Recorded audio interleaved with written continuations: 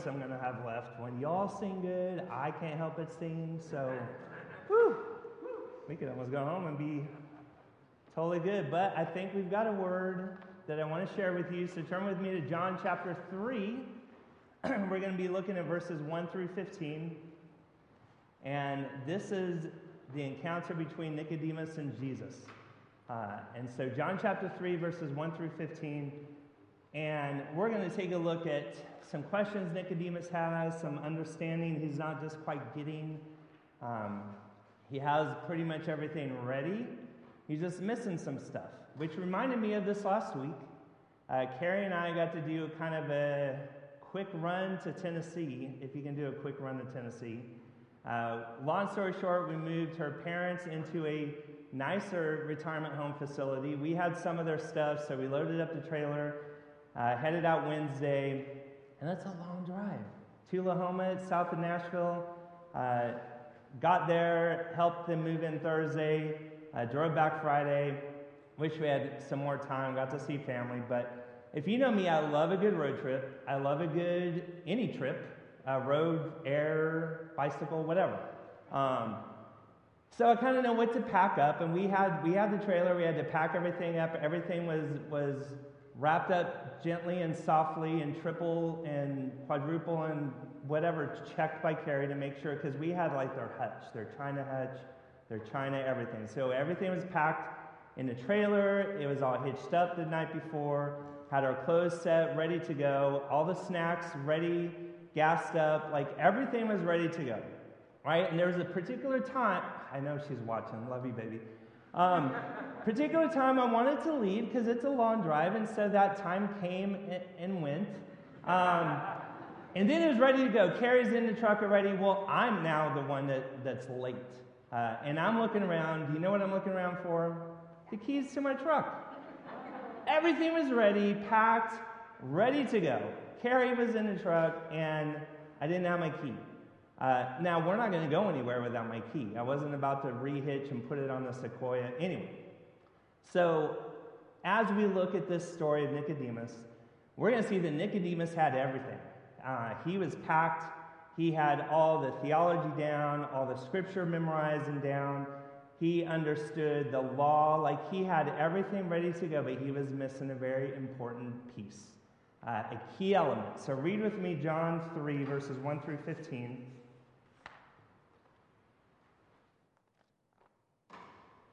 And it says, "Now there was a man of the Pharisees named Nicodemus, a ruler of the Jews.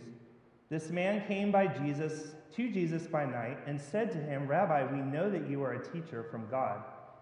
For no one can do these signs that you do unless God is with him.' Jesus answered him, 'Truly, truly, I say to you, unless one is born again, he cannot see the kingdom of God.' Nicodemus said to him, 'How can a man be born when he is old? Can he enter a second time into his mother's womb and be born?' Jesus answered," so Nicodemus still isn't getting it, "'Truly, truly, I say to you, unless one is born of water and the Spirit, he cannot enter the kingdom of God. That which is born of the flesh is flesh, and that which is born of the Spirit is spirit. Do not marvel that I said to you, you must be born again. The wind blows where it wishes, and you hear its sound, but you do not know where it comes from or where it goes. So it is with everyone who is born of the Spirit.' Nicodemus said to him, 'How can these things be?'" Now, at this point, I'm like, seriously, Nicodemus, are you not listening? Jesus is a little bit more patient than I am. Jesus answered him, "Are you the teacher of Israel, and yet you do not understand these things? Truly, truly, I say to you, we speak of what we know and bear witness of what we have seen, but you do not receive our testimony. If I have told you earthly things and you do not believe, how can you believe if I tell you heavenly things? No one has ascended into heaven except me, who descended from heaven, the Son of Man. And as Moses lifted up the serpent in the wilderness, so must the Son of Man be lifted up, that whoever believes in him may have eternal life." So we have Nicodemus. And like I said, Nicodemus, if you were to have any Old Testament studies to do, explanation of the law, like Nicodemus is the guy to go to. He's part of the Sanhedrin, a scribe, a teacher of the law, an important man. He's got got intelligence, he's got influence in his position. He is an Old Testament scholar, and even Jesus calls him Israel's teacher, probably the top teacher in Israel for all things Scripture, Old Testament, law, whatever. So here's Nicodemus, but he is missing something, and he knows that. I think that he wasn't just coming to be snarky, have this conversation, let me test Jesus. I think he was truly searching, and he came to get a better explanation, knowing that Jesus is important. He saw the signs. He knows that he is from God. And Jesus realizes who Nicodemus is. Going back to the verse, the end of chapter 2, Jesus says, "For he himself knew that what was in man." He knew Nicodemus's heart. He knew how religious Nicodemus was. He realized that this religion, all that Nicodemus knew, was worthless if he didn't understand what it meant to be born again. Didn't understand what it meant to have Christ as Savior and Lord.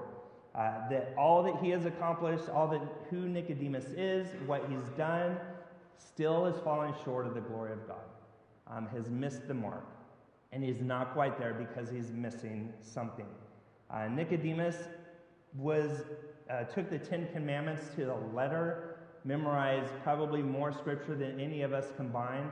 And so he knew of God. He knew all things written about God, but was missing this piece of who Jesus is. And so Jesus throws him this curveball of saying, well, Nicodemus, you must be born again. And Nicodemus is like, I'm so confused. Like, what does that mean? And so today we're going to look at what it means to be born again, and then some elements that go with that. And to be born again, that word translated again actually means from above. So to be born from above. Now Nicodemus isn't quite getting that.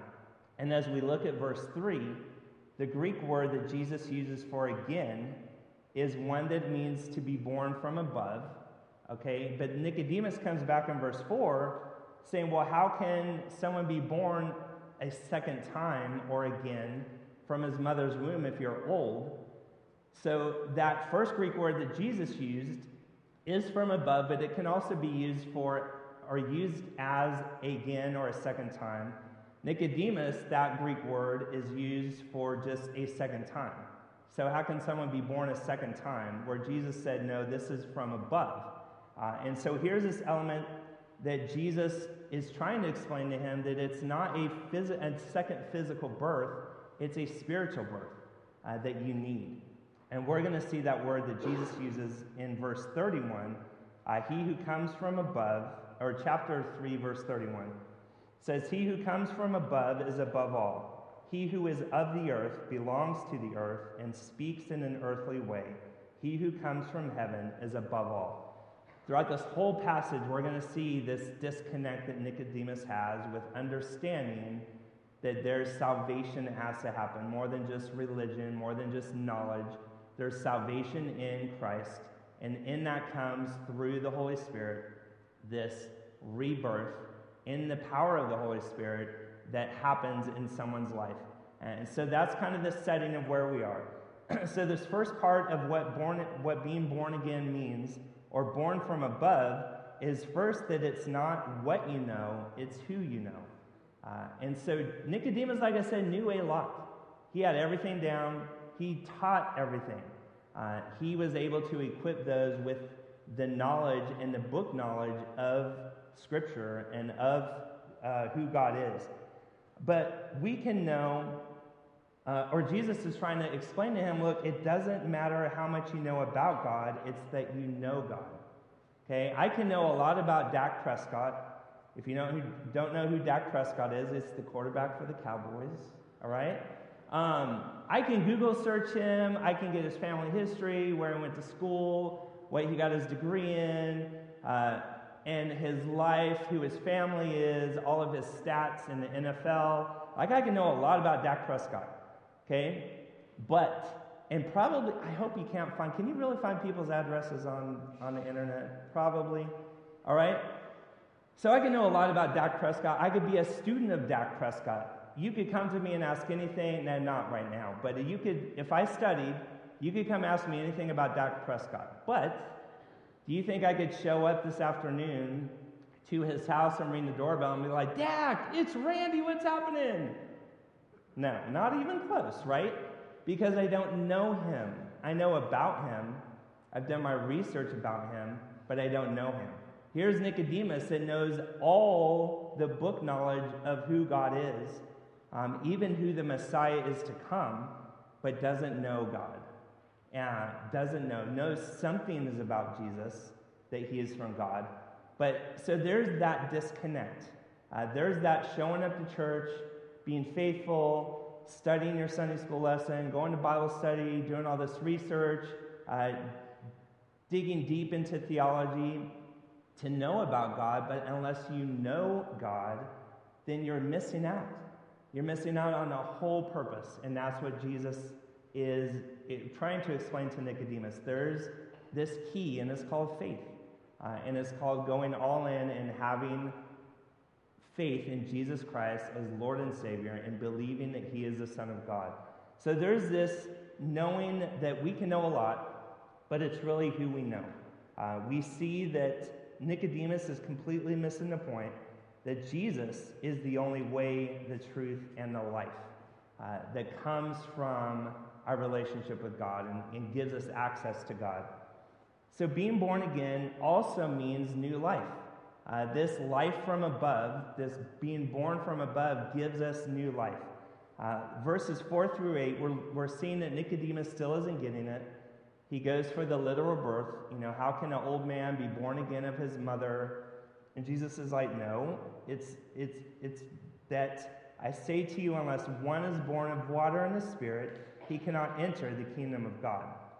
Now, Nicodemus, I'm sure, is aware of baptism and even all that John the Baptist did with his baptisms.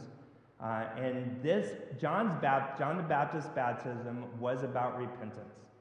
Remember, he called out to come and repent, to come and be baptized, know that you have sinned, know that you are not right, and be baptized. And back in chapter 1 of John, verse 31 describes John the Baptist's baptisms, and it's for this purpose, I came baptizing with water.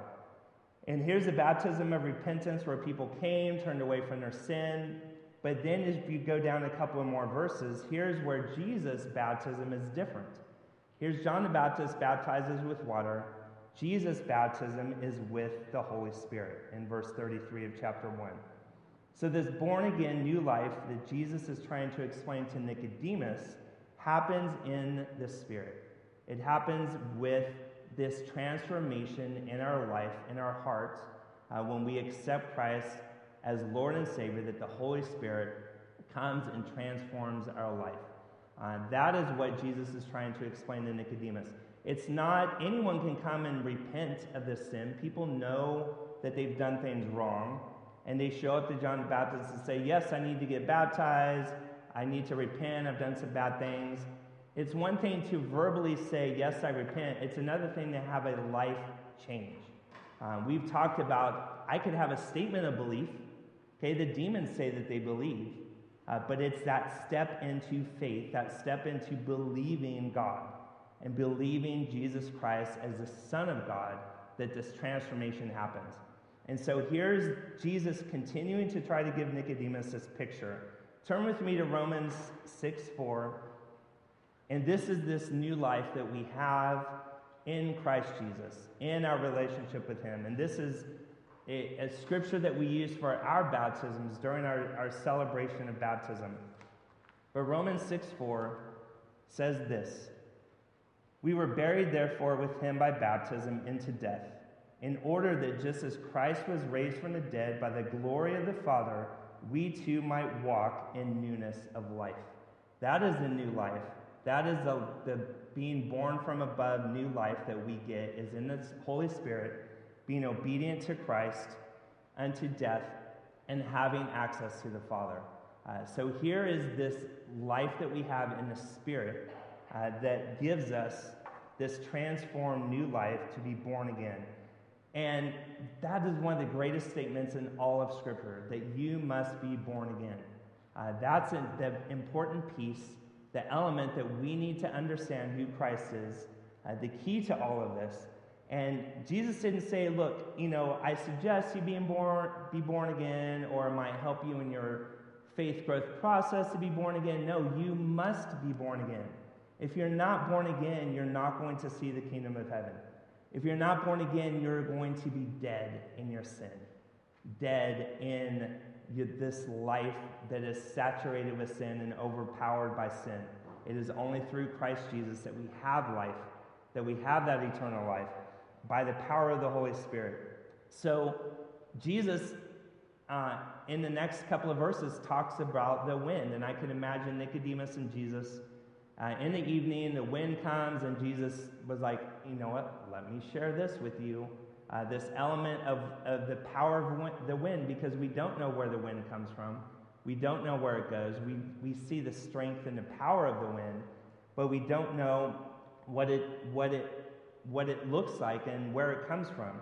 And so here Jesus uses the wind and uses this image of the wind comes wherever it wants to go, and here's this element or picture of the Spirit. Because the word in the Greek is pneuma for wind in verse 8, but pneuma also means the Spirit of God. So here Jesus is using both of these to give this picture again of the Holy Spirit. The origin and destination of wind is unknown, and this new life of one born of the Spirit is not explainable. We can't comprehend it. It doesn't make sense to us in our sinful state. But here Jesus is continuing to explain the born in the Spirit, this born again new life in the Spirit that we have, that transformation can only happen by God. It can't happen by anything that we do, anything that we understand, anything that we learn. It is through the Holy Spirit. And then being born again transforms us from knowing the facts to knowing the truth. Again, there's this back and forth between Nicodemus and Jesus. Jesus is like, how are you not getting this as a teacher of Israel? How are you not picking up on this? And that's so unfortunate that we have people, maybe even in this room, who are faithful attenders, who have studied, who know the things of God, but don't know God, don't know Jesus as their personal Savior and Lord. And there's going to be a disconnect. Knowing that, actually turn with me to 1 Corinthians. 1 Corinthians 2, verse 14. Because it's clear, not everyone is going to be saved that hears the gospel. Not everyone, when you present the plan of salvation to someone, is going to be like, oh, I get it. There's going to be some that aren't going to understand, that aren't going to accept. 1 Corinthians 2, verse 14 says, the natural person does not accept the things of the Spirit of God, for they are folly to him, and he is not able to understand them because they are spiritually discerned. And so here's this picture of just the plain facts that not everyone is going to understand. But when we do get it, when we do enter into this new life through the Spirit, accepting Christ as Lord and Savior, look at verse 12, so a couple of verses up, 1 Corinthians 2, says, now we have received not the spirit of the world, but the Spirit who is from God, that we might understand the things freely given to us by God. So here's the Holy Spirit at work again in our life, giving us understanding, helping us to understand our relationship with God. And then last and most important, and here's the key, is that being born again requires faith. It is all about Jesus. It is all about our step of faith from that statement of belief into a full-blown commitment in our faith to who Jesus is as our Lord and Savior. So the last couple of verses 13 to 15, here now Jesus is setting us up for this reason why we can be born again, and specifically why Nicodemus can be born again.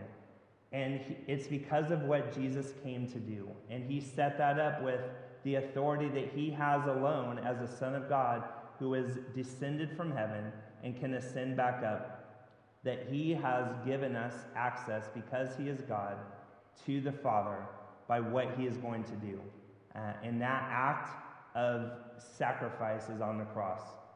And so Jesus goes on in verse 14, bringing up this story and this reference to Numbers chapter 21, verses 4 through 9. So turn there with me.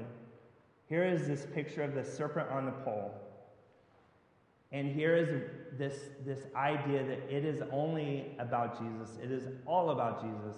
And it is only our focus and looking to him for our salvation. So read with me Numbers 21, verses 4 through 9. It says, "For Mount Hor they set up by the way of the Red Sea to go around the land of Edom, and the people became impatient on the way. And the people spoke against God and against Moses. 'Why have you brought us up out of Egypt to die in the wilderness? For there is no food and no water, and we loathe this worthless food.' Then the Lord sent fiery serpents among the people, and they bit the people so that many people of Israel died. And the people came to Moses and said, 'We have sinned, for we have spoken against the Lord and against you. Pray to the Lord that he take away the serpents from us.' So Moses prayed for the people, and the Lord said to Moses, 'Make a fiery serpent and set it on a pole, and everyone who is bitten, when he sees it, shall live.' So Moses made a bronze serpent and set it on a pole, and if a serpent bit anyone, he would look at the bronze serpent and live." So here's this picture of Moses who had to deal with the Israelites who were they have gone against God and gone against, rebelled against God. So here's this picture of sin, that this rebellion against God, that they had to be punished. There wasn't any way that God was going to allow sin to be there and for them to be a part of that. So then it took grace, because God sent the fiery serpents as a punishment, and people were dying. But here's Moses who interceded for the people, and God provided a remedy. And here's this picture of grace, that God provided a way out for a serpent to be formed onto a stick, to be lifted up. And then Moses made this brass serpent, and any person who is bit by a serpent and about to die, all they had to do was look at the serpent on this stick and be healed. And so then we have this picture of faith. This picture of faith of those who truly believe that they would be healed by looking at the serpent were going to be healed. And can you imagine, whatever stick Moses had and put the serpent out, and more people were coming to be healed, that he had to continue to lift it higher and higher for everyone to see. And so here we have this picture of Jesus saying the Son of Man must be lifted up. Here's a picture of Christ crucified, that he was lifted up on a cross. John 12, verses 32 through 34. Let me read this to you. And this is Jesus speaking. "And I, when I am lifted up from the earth, will draw all people to myself." He said this to show by what kind of death he was going to die. So here's this comparison of the serpent to Christ on the cross. He had to die on the cross. He had to be lifted up onto the cross for our sins, to bear all of our sins, because we needed a Savior. We needed forgiveness. And that only came through Christ and Christ alone. And then his glory doesn't stop there. John 12:23 says, "And Jesus answered them, 'The hour has come for the Son of Man to be glorified.'" Now we've seen Jesus talk about him being glorified this whole time, especially through John. His death wasn't the end of his glory. His death was the beginning of the fulfillment of his glory. And with his death on the cross comes absolute forgiveness and grace and mercy that we can never explain and never get enough of, because we will always get so much more than we deserve through this act of Christ on the cross. And in his glory comes the true meaning of being lifted up, is to exalt. So here is Christ crucified, lifted up, lifted high, for all to see, for our eyes to be focused on him. For in our sin and in our death comes life when we look to him to be healed and look for him for forgiveness. And that's that piece that Nicodemus was missing. He knew all this book stuff, but it was the personal relationship, the salvation that comes through Christ and Christ alone that he needs. And we will see later on through John that Nicodemus was getting some of this. And my prayer is that he understood grace more. He understood who Christ was a little bit more that night, that his life was changed. And we have, through Christ, this forgiveness of sin. And I pray that if there is anyone here, if there's anyone listening online who, yes, you know a lot about God, but there's not been this life transformation, this new life, this new birth that happens because of the Holy Spirit at work in your life, please come and talk to me or someone to be 100% sure that you are a Christian, that you have accepted Christ as Lord and Savior, so that you understand the true picture, the key to all of why we're here, why we do the work for Christ in our life and everywhere that we go is because of him and because of that important element of salvation and personal relationship that we have with Jesus Christ. We're going to have a time of invitation in a moment when I pray. If you have not accepted Christ, if you have questions, now's the time to just pray. Now's the time to come and seek the answers. From that, we're going to go into Lord's Supper. There's a glorious representation of all that Christ did for us on the cross with his shed blood and his body that allowed us access to the Father, that allowed us to enter into a relationship with him, all in the power of the Holy Spirit. So pray with me as we go into our time of invitation. Father, I thank you for this morning. I thank you for this opportunity that we have had to just look at this picture of Nicodemus and the questions he has and all that he is seeking and searching for, that, Father, the answer is right there in front of him, and that's Jesus. Father, I pray for anyone who doesn't know you, that has not understood who Christ is as their Savior, that they come to a saving knowledge of who he is. Father, forgive us in our sins. Forgive us and prepare our hearts as we enter into invitation and enter into Lord's Supper. In Jesus' name I pray. Amen.